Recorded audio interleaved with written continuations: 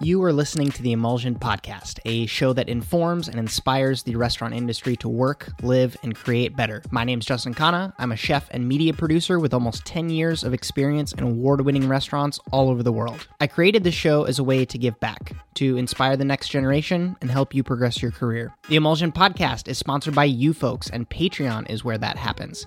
If you're here as a return listener and enjoyed the episode you just came from and happen to want to support more episodes, visit patreon.com/Justin Khanna. I'd really appreciate it if you can. I totally understand if you can't. Free ways you can support this show include leaving a like or comment on this episode, filling up all 5 stars on iTunes so more people can find us, or simply sharing an episode with a friend. This is a solo episode. That's right, it's just you and me. I'll be dishing up a curated list of articles, happenings, and headlines that I've been paying attention to over the past few days, and then season them with my perspective and opinion on these industry stories. If you want to go deeper, full show notes are available on justinkhanna.com/podcast. If you come across a story you'd like me to talk about, shoot it to me on Twitter and hashtag the Emulsion so I can find it. Let's get ready to welcome your host for this episode, Justin Khanna. What is up, folks? Welcome to the show. I'm Justin Khanna, of course. I'm so glad you joined. I'm so glad to be back. I'm wanting to revamp that intro on YouTube. For those of you, like the intro in general, I want to have some video to go along with it. I want it to be a little bit snappier. I want it to cut to the point. I'm kind of trying to find the balance between making sure that that provides all the knowledge that you need to have context for the show if it's the first time you've ever listened to it. But at the same time, making sure that I'm not doing a 2-minute long intro at the start of every show. I'm very aware that there's other podcasters who do like really long reads and ad spots and all this stuff that is a little bit not so relevant. So it's not that I want to trim it down. I want to be cognizant of your time, and it's something that I'm working on. So just let it be known that that's something that I'm working on. This is episode 81 of the Emulsion Podcast. This is a little out of order. Normally, this should be a interview show. The current episode that I'm editing is a bit of a large one. It's with Mareko Malmasi. He is knife maker extraordinaire, of course, but I've actively made the decision. I miss you folks. It's been too long. I've been absolutely swamped in between cooking with Voyager's Table and consulting for a startup here in Seattle that's doing really, really exciting packaged food, not to mention my own events, of course, and then my personal life that's gone through a bit of a roller coaster these past few weeks. Both my parents' health isn't going that well. I will spare you any of those details, but all the basics too, right? Like I don't want my relationship with Anna to go south, and my health is very, very important to me. So the YouTube content has kind of taken a little bit of a back seat for the past few weeks. So here's what's in the pipeline. I want to keep you updated and most of all give you some things to look forward to, because the last thing that I want is for you to think that I've stopped making videos or that I'm getting bored with this whole YouTube thing. It's actually quite the opposite. So I'm learning a lot. I want to pass that along to you. That's the purpose of all of this, right? Between getting to travel and cook for the executive team of Microsoft, or like I'm cooking for the governor next month, or working with local nonprofits. All of this stuff is totally foreign to me, right? And in the past, I would cook at the same restaurant every single night. And if the governor came in, that's awesome. They're sitting at table 23.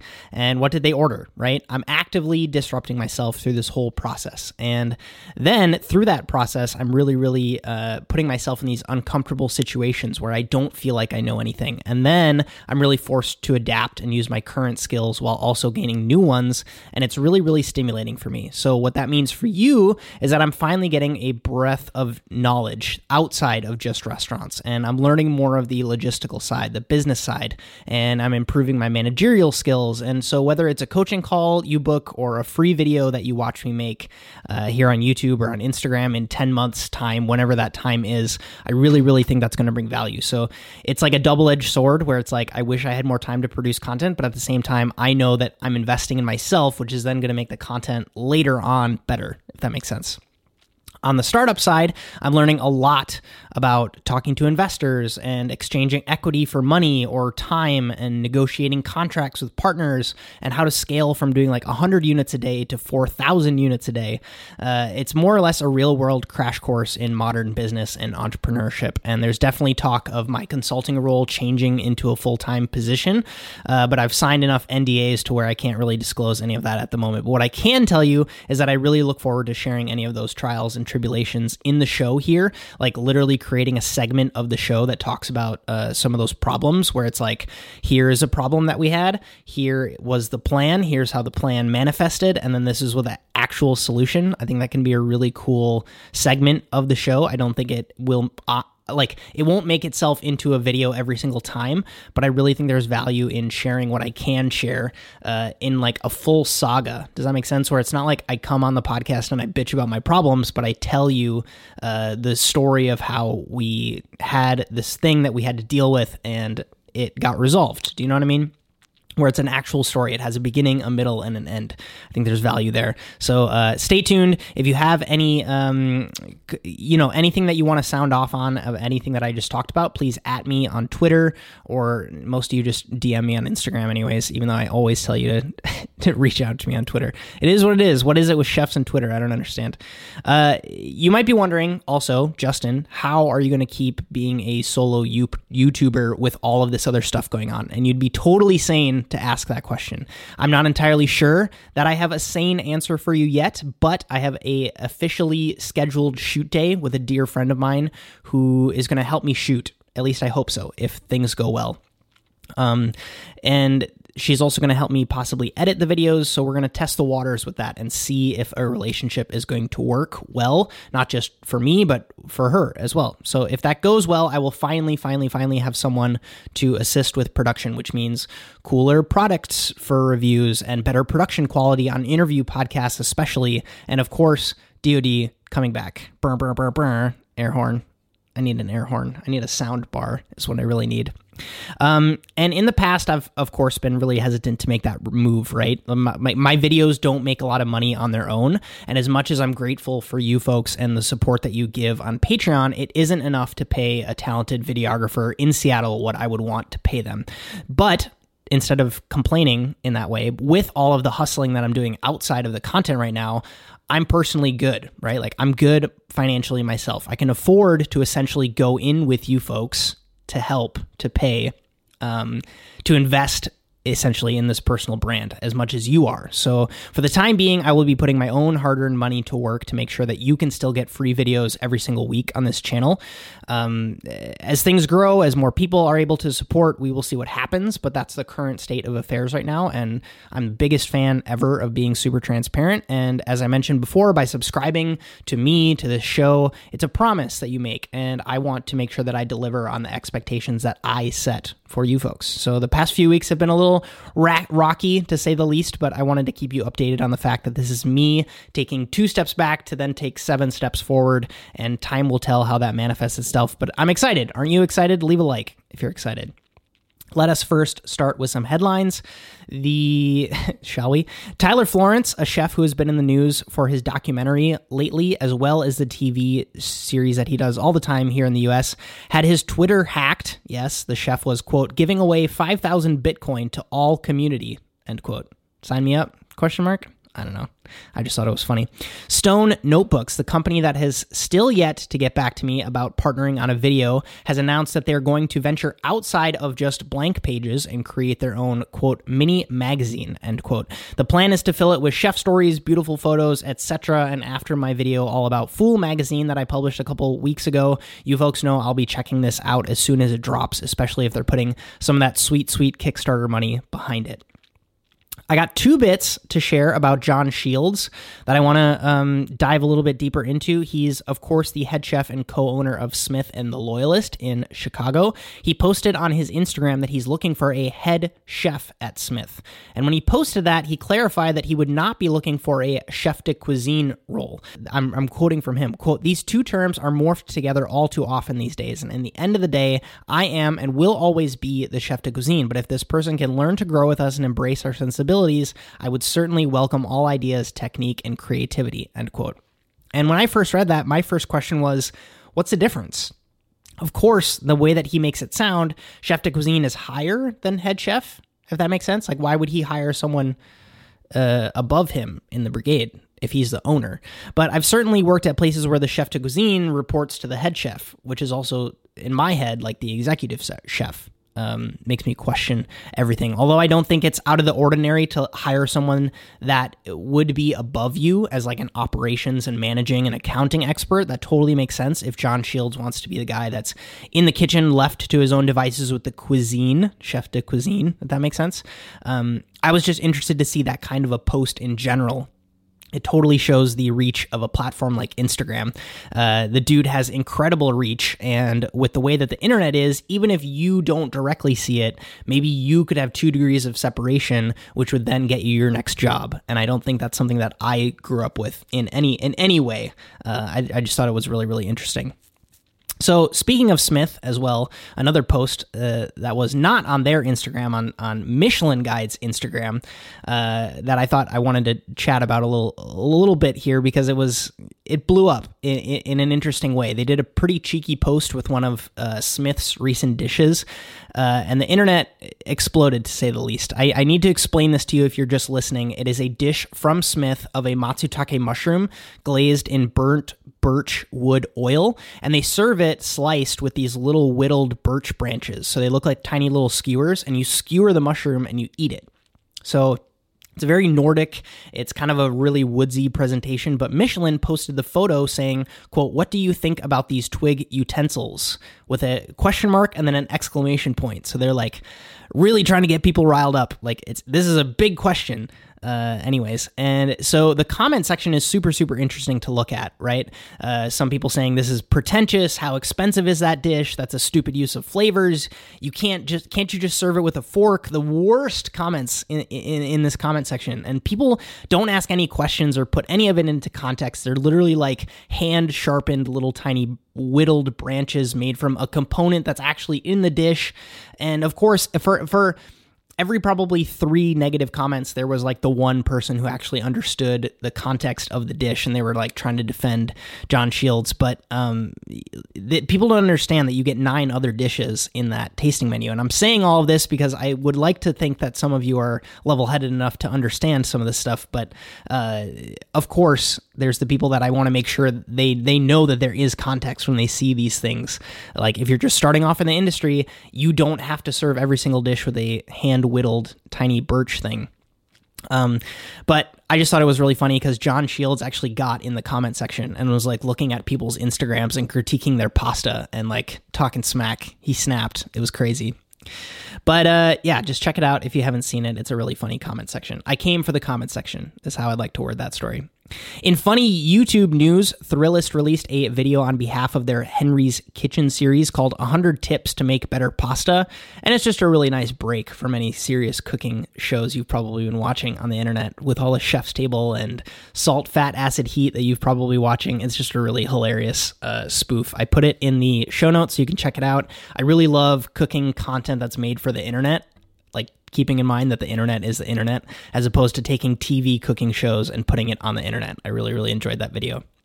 My favorite food photographer, Ulterior Epicure, has shared his latest travel adventure. This one is not for the faint of heart. He did a full expedition through Greenland. They went hunting in the wilderness, and for all of you that are big into the backwoods or the Nordic stuff or bringing down your own animal and then preparing it style stories, this one is definitely worth checking out. It is linked up in the show notes for you.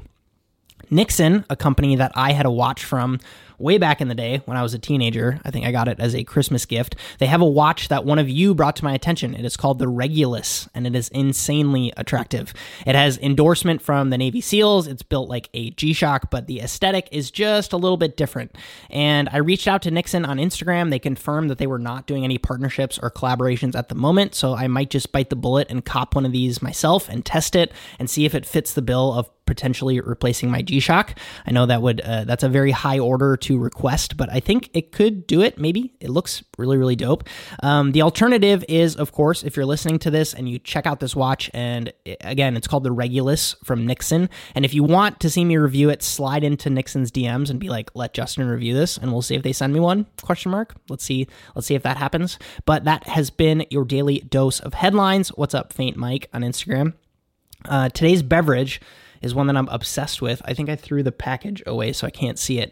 I did a dinner a couple of weeks ago where I needed to do non-alcoholic pairings. So I was buying all of like the flavored tea. 'Cause this was like with 4 days notice, they wanted non-alcoholic pairings. So I went and got a bunch of teas, like really interesting herbal and just traditional tea that I steeped and then mixed. Some of them I mixed with fruit juices or different flavored sparkling waters to make non-alcoholic pairings, because a lot of the guests were either pregnant or like had kids at home. And so I found one that is from Tazo. It is a like wild orange tea with like lemongrass in it, and it is insane. It is so good. I will attempt to link it down low if I find it, but it's acidic and really bright, and it's really good for quenching any of that. I really like single origin coffees because they have an element of acid to them, and I feel like that's why I like drinking them all the frickin' time, especially when I'm doing the show here. So I like this as an alternative because it provides the acid that I crave while not giving me the caffeine to keep me up all night. So enjoying that quite a bit. Shout out to Halfdan Kluften, the newest supporter on Patreon. Always super, super happy to give a shout out here on the show and say thank you for your support. If you're interested in supporting the show, keeping it ad-free, you can do so for just $1 a month. If you want to have a little fun with it, I have my Buy Me a Beer tier at just $9. That is less than $2.50 a week. And unfortunately, the mentor tier is full. I'm very, very excited to see that happen. I will definitely keep you updated here if and when slots open up. But for now, those 10 folks they get my undivided attention, which is where I'm comfortable keeping it as I attempt to juggle all the other balls in my life. So stay tuned for that.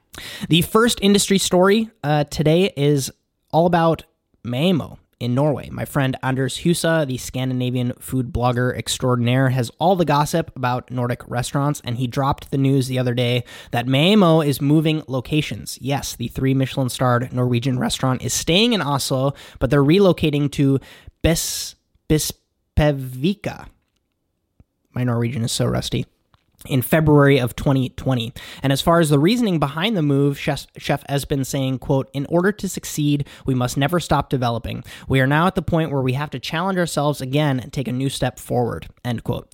And this is an interesting move for me to hear about, because not having eaten at Maaemo, I haven't had a meal there, but I've seen the space enough to know that they aren't scrapping along, right? Like they aren't struggling. They are working in one of the higher end kitchens in the world. And I've certainly heard about some of the issues that they have of like having a fridge on a different floor than the kitchen, and that causes some problems. And I'm also pretty sure that there's a staircase that separates the kitchen from the dining room.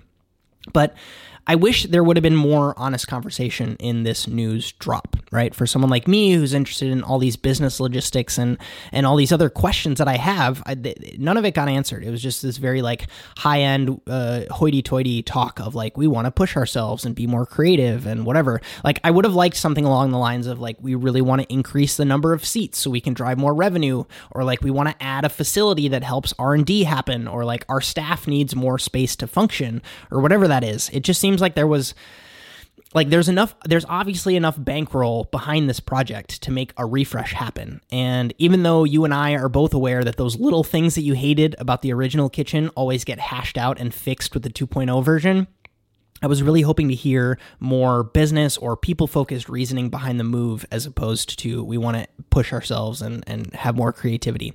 Definitely stay tuned. I will most likely cover it again once it reopens in about 18 months. Next up, I have to talk about this crazy master sommelier fraud story. The winesearcher.com released an article all about a scandal involving their master sommelier exam that happened recently. Apparently, one of the masters leaked information about what wines were included in a blind tasting flight to a candidate before they went in for their tasting, essentially tainting the validity of the results. So the person in question is named Regino Narito Jr., and from my understanding of the article, 24 people were awarded the Master Somm title. 23 of them got stripped of that title because of this discrepancy. And the Court of Master Somms is giving everyone the opportunity to retest with all the fees waived. They're going to pay for their travel to come out and take the test again. But it doesn't seem like that's enough, though. As some of you might know, the testing and studying and preparation to become a Master Somm is intensely rigorous. And one of the candidates is actually quoted in saying, quote, "I will probably be one of the candidates who will not retake the exam. I know this is not the intent, content, but I feel like a martyr. I am embarrassed, though I did nothing wrong. I want to find a different industry to work in. I want this to be over, end quote. Like, that's so depressing. That's so heartbreaking. Like, you spend all this time, all this energy learning, and then you get to the end of the road and something happens. I mean, it's like those classic stories in the Olympics, right? Where something happens that totally botches the whole thing. I think that's crazy. And as far as my opinion on this, I side with the candidates. It's got to be heartbreaking to go through all that work. And this one guy who was awarded the title back in 2005, that's when this Regino guy got his Master Somm, someone who knows how hard you've been working to either make it, like, the fact that he wanted to, like, make it easy for someone or boost his ego in saying that he's helping the next generation, it's just disrespectful to the merit of the whole thing. And it's frustrating to see the reputation of something that's so prestigious attempt to be tarnished, right? So overall, as disheartening as it is to see that happen, I'm super happy that the court is stripping everybody and then retesting, right? Because the last thing that you want is to be known as part of that group of 24 people that got credited in that rogue fraud case, right? People would hang that over your head forever, and that's the last thing that you want. And to be known as the people who took it again and then passed again, that's just like, you can flaunt that for the rest of your career. You can be like, yeah, you're a Master Somm, but I passed twice, right? So I think the one step back for two steps forward is worth it in the long haul of these people's careers, even though it sucks to see something like that happen. Next up, a story that is insanely true to the ethos of this show, the emulsion, taking things that aren't supposed to mix and combining them together. David Chang tweeted an article from the ringer.com saying that there was indeed some crossover with this sports story and food. So I had to dive deeper, of course. And after reading it, I totally see it. And the article is called The Scheme War is Over, end quote. And the subtitle is, quote, the most famous play from the most recent Super Bowl originated in high school and trickled up to college before making it into the pros. The number one pick in the 2018 draft was a spread quarterback, and the Chiefs have taken the NFL by storm by embracing concepts from Texas Tech. The football world is now flat, end quote. To say that I'm a sports nerd is a complete lie. I will root for the Packers when they're playing, and I love watching the World Cup and the Olympics, but I'm in no way a hardcore jock. So I'm going to attempt to stay in my lane here, talk about the chef side, the restaurant side, but the article is effectively saying that with the resources that are available to colleges and even high school athletes, and then of course the NFL can watch high schoolers play through the internet, and then coaches in the forms of like footage and analysis and data and backlogs of high performers' careers, it's creating a new kind of athlete and a new kind of sports team. And I think that's a fascinating discussion to talk about with food. So I'm going to do my best to connect those dots here and then, of course, share my thoughts. So back in the day, cooking was one of those things that you had to spend time to learn, right? It literally was a trade. And a lot of times you had to travel to specific places to learn those skills. It was very similar to football, right? Like you had to put in those hours on the field and understand game dynamics and put yourself in situations where experience outweighs planned execution in the form of like a defensive play or an offensive play, right? And I think over time, with food especially, the world got smaller, right? You can essentially have really good Italian food in Japan now, and you can have really good French food in Brazil, and you can have really good ramen here in the US, which then leads to the next question: how do you judge?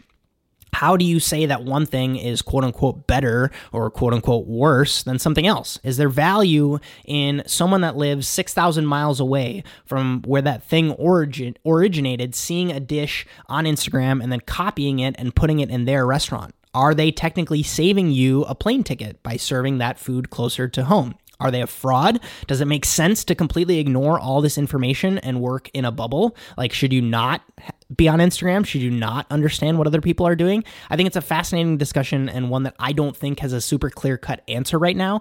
We talk a lot on this show every year about the world's 50 best list, an organization that's literally doing its damnedest to quantify and rank all these really high-level cooking establishments that are happening all over the world, and it is intensely criticized because it's so corrupt, right? And then there's, of course, the next generation, the folks that are deciding, why do I have to go to this restaurant and work for free and get berated all day in order to learn how to do this technique? It is all visible for me to see on the internet, and then I can find my own way to make that dish and post it on the internet and then get a following, which will then pay to have my food. Why do I need to go the traditional route? right? I joke all the time with my friends that are either a little bit older than me or a little bit younger than me that I am in that weird generation, right? I was born in 1991, so my earliest years from age 4 to age like 8 or 9, I played outside like the generation before me. And then I distinctly remember using AOL Instant Messenger to talk to my friends over dial-up internet when I was a teenager. So the internet found its way into my life early enough to where I can confidently use it now, but I know what it was like before the internet. And I think there's a connection there with food, right? I did the traditional route of working for free in a Michelin-starred restaurant and then work your way up the brigade and then become a sous chef and manage a team going for international recognition. But at the same time, now I'm in that new generation, right, where I'm putting my food up on Instagram and I'm doing pop-ups and I'm using the power of the internet to scale what I do. So I think the real question is you should be asking yourself, with all these other factors that there are to think about, right? Market saturation, automation on the horizon with robotic work, and consumers with their tastes constantly changing, and sustainability becoming ever more important, I think you should ask yourself, how are you going to be irreplaceable? How are you going to create meaningful stuff that would be missed if it was gone? What problem are you going to try to solve? This comes in so many forms. I don't want you to feel like I'm suggesting a certain box to you, but one of you asked that I cover this restaurant called St. Peter from this guy, Josh Neeland, who is doing full-on seafood utilization at his restaurant in Australia. He's literally using the whole fish, not just the fillet, but like the skin and the sperm sac and the bones, and not in the way of like, hey, fishmonger, can you send me 4 kilos of sperm sacs because I want to say I used the whole fish? No, it's not like that. He gets a giant turbo in, and then he says, let's use the whole entire thing. And that's pretty cool, right? That's pretty special. He's taking all this work that the generation before us did to forge the path, and then he's creating something special that can make an impact. And if there's one thing that I would wish for you in your career, it would be to find something like that, right? It would be to make an impact. It's about self-awareness too, right? Like I don't want you to be the person. There are certain people who are going to be on the covers of the magazines, right? But for every single woman that gets the cover of that magazine and gets the recognition, there's a team behind her that makes that stuff happen, right? And she needs rock stars for that team. And you could be one of those people, right? And you could also check all of those boxes. That's making an impact. That's being irreplaceable. So I went a little far away from the initial point of this piece, but I don't want you to see articles like this where it's like, it's really hard to stand out now because it's so easy to get good. And I don't want you to be discouraged and feel like it's a losing battle. I want you to keep learning. I want you to keep hustling and find that what is unique to you thing. And then when you find it, go all in on it. And I'm going to continue to cover these weird crossover stories and interview interesting people on the podcast. So maybe, just maybe, something strikes a chord with you and that helps you along your journey. That seafood restaurant, by the way, is linked up down below as well if you're interested in reading more about that. Eater published a piece called, quote, "How Restaurants Get Away with Stealing Millions from Workers Every Year," end quote. And so we got to talk about that. It starts off by sharing the statistic that, quote, almost 84% of full-service restaurants that were investigated between 2010 and 2012 had violated labor standards, and those included wage and tip violations, end quote. And I think it's important to set the record straight on what wage theft is in the first place. It's not like your boss is sneaking into your locker when you're on the line and buying stuff through your debit card. It's more like things like the article cites employers paying out less than minimum wage, paying employees the tipped wage for non-tipped work, aka paying a server $2.13 an hour for doing side work like polishing silverware or cleaning glasses, refusing to provide overtime pay, and failing to give workers meal breaks, and of course requiring employees to do off-the-clock work, which I think many of us have experienced in one point of our career or another. So the article goes on to talk about specifics, things like the laws that are in place to protect from things like this happening, and then of course the solutions, which of the options, a standard fair minimum wage with no add-ons or tips, is the one that is currently the most popular, but that gray area with the law, that's the most troublesome. A lot of us have probably been in situations where we're paid in cash under the table, at least when we start off, or like for a short period of time, or we say yes to a really low hourly rate because we know that it's going to get made up in tips. But then what happens when the door swings the other way, right? I'm a big fan of Seth Godin's view on tipping. He has a really good podcast episode where he takes a deep dive into tipping. I will link that up if I remember to do so, but it definitely changed my mind on the whole thing. And where I'm at right now, as far as my thoughts on this, is like draw it in parallel to another business, right? Like let's say that there's a local sweater knitting shop, and they're a small business. They're just trying to make ends meet. Their material cost is expensive. They got a dope location downtown to get more foot traffic. It takes time to knit these really high quality sweaters, and the service you get while you're shopping is really good. And then at checkout, you get asked to give a tip. Wouldn't that be kind of weird? Like, wouldn't you just rather they build it into the cost of the sweater? That's my question. My friend Bonjwing shared a piece that the Wall Street Journal ran this week saying something like, "Why should I tip you 20% for handing me a muffin?" Right? Referencing that experience that I'm sure a lot of us have had where you're at the cafe and they swing the iPad around and they ask you to leave a tip and you feel like a cheapo for not pressing the 20% button. But it's like, what did that person do to earn that tip? Isn't the point of a tip, traditionally speaking, used as a transaction for a job well done? Right? Like you essentially just did your job. You gave me my coffee and you gave me my muffin. You didn't do anything on top of that. So why should I pay more? Especially here in Seattle, where most baristas are already making between $14 and $20 an hour. Why do I need to tip on top of that? Because traditionally the tip is meant to make up that gap in wages. And of course, I can't speak to some of the other issues with like quote unquote wage theft. You folks know I was part of an organization back in Chicago that refused to pay overtime wages.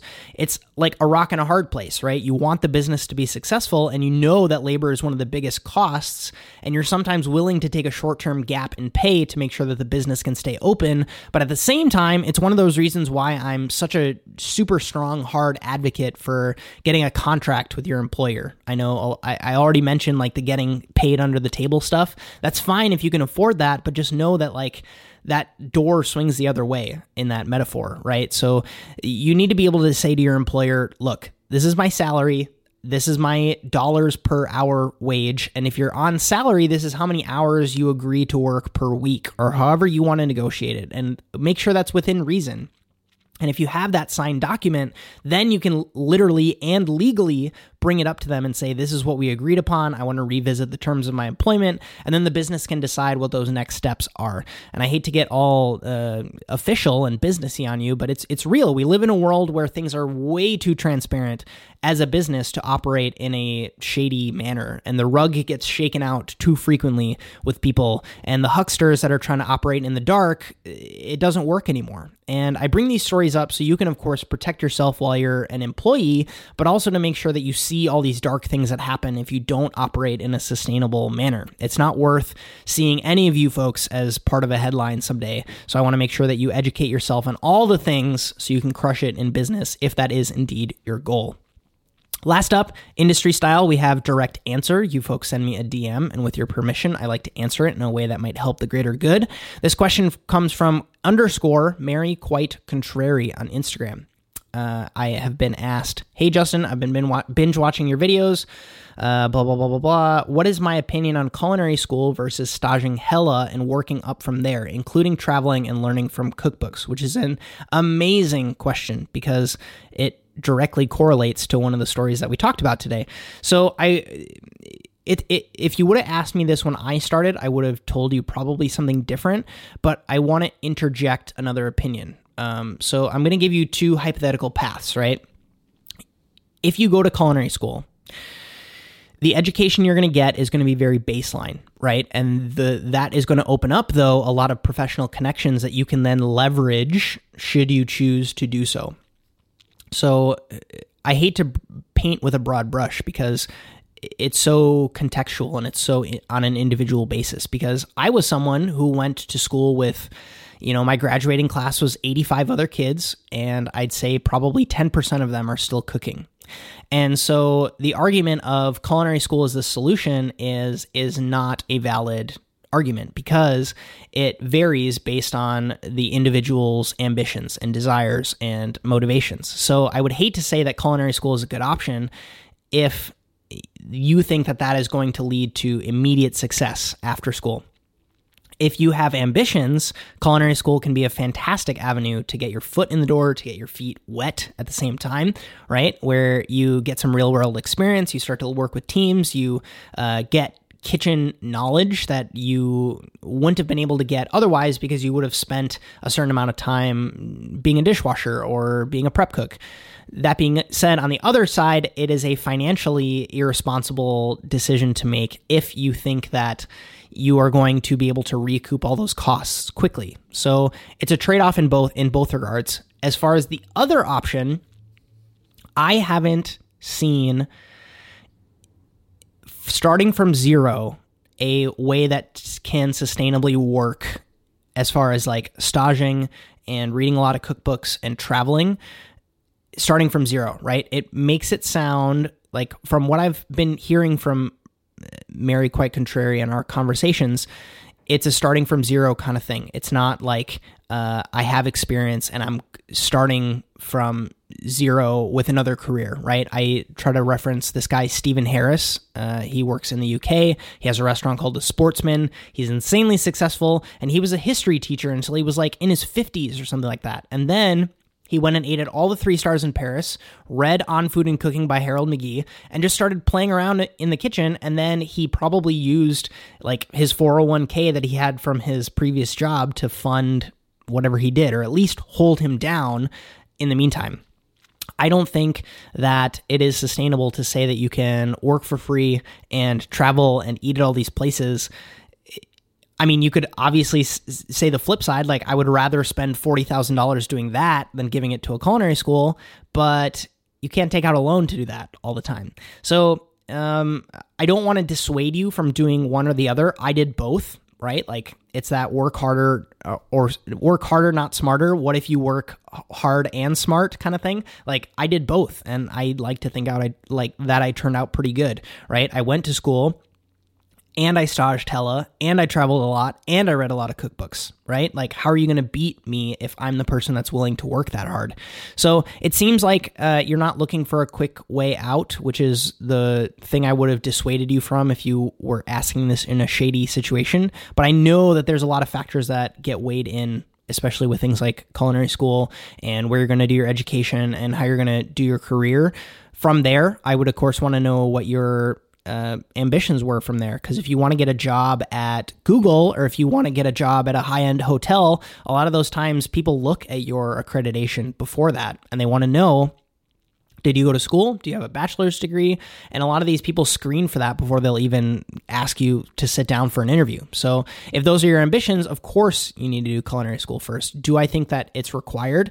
There's a reason that I didn't stay on for the other 2 years at CIA, right? Because Thomas Keller didn't do it. Ferran Adria didn't do it. Grant Achatz didn't do it. None of these guys that I admired had that extra schooling, and they were still able to be successful because they surrounded themselves with people to take care of those sides of the business. So I wish I had more context. I really hope this answers your question, and I really hope that I wish you the best of luck in your journey, because there's a lot of choices, but any time that I get the option of like one or the other, I ask, can both happen? And so I hope that helps. That was direct answer. I really hope you enjoyed it. If you did, and you want to find a way to get your questions answered and also have that dialogue to give me some more context, we can have a back and forth. I offer one-on-one coaching sessions, and that's available at justinkhanna.com/coaching. And as a thank you for listening this far in the show, use the code ENDOFTHESHOW, all one word, and you will get a sweet, sweet discount on your first booking. That's especially valuable because all the mentor slots on Patreon are full. So I'm stacked with coaching at all times, which is great, but I would love to fit you in if you're interested in booking one. In our non-industry story of the week, I actually want to share a couple of podcast episodes that I've listened to that are other people's shows that I think are worth your time. I listen to a lot of podcasts. Some of them are industry related, some are not. I will link them up so you can swing right into them after you listen to this. The first one is Tim Ferriss's interview he had with Nick Kokonis, of course, the co-owner of Alinea. If you aren't familiar with Tock, their reservation system, places like 11 Madison Park and French Laundry, and I don't think Noma uses them. But anyways, a lot of really amazing restaurants in the world use Tock, and they built it out as a scratching their own itch scenario. And it's funny because Tim gives a big thing in the beginning of the show where he's like, if you aren't into restaurants, you're still going to enjoy this show. But I'm like, I've been waiting for this interview forever. Please talk a lot about restaurants because I'm really interested in it. And he talks a bunch about philosophy and business, and it was a huge jolt of inspiration for me. I really, really enjoyed it. So definitely check that out if you haven't already. Some of you have already messaged me that you've listened to it and you enjoyed it, so that was great. Chase Jarvis had this guy named Michael Hebb on his podcast where he did a whole dinner series called Let's Talk About Death, and it's a really fascinating idea to think about. Sometimes I've had success with curating not just the food and the guest list, but the conversation at the table. And sometimes that can supersede the food and make for a really, really memorable experience if you share some really thought-provoking questions or ideas during the dinner. And that really made me think about hosting dinners in that way. So that provided a lot of marination time for me to kind of rethink how I can do a really fun pop-up in the future. Last up, I want to talk about Matt D'Avella's show that he did last week. He had this guy on named James Clear and his new book called Atomic Habits. They talk about discipline and, of course, habits. So if you've been wanting to wake up earlier or exercise more or eat healthier or read more books, there are a ton of really, really amazing insights that I think would bring you some value that are outside of the traditional things like set an alarm or give yourself positive reinforcement. There's like these things that they talk about that are really, really tactical, which for someone like me, where you've heard all of the stigmas before, sometimes that can provide a unique solution that can push you to the next level. So I listen to a stupid amount of podcasts every week while I'm driving or I'm at the gym, and these are my favorites. So I've listened to them, and I can vouch for them. They're legit. So if you give them a listen, I really, really hope you enjoy them. That'll do it for this week's show, episode 81. As per usual, if you have stories that you want covered next week, please shoot them to me on Twitter, #TheEmulsion, so I can find them. Let's take a quick peek at Instagram, see if I have any questions. These laws are not affecting, so the laws affecting staging are usually state to state, I would like to think. I know that, and sometimes they're even restaurant to restaurant, right? Like restaurants institute a policy that says we will not take stagiaires.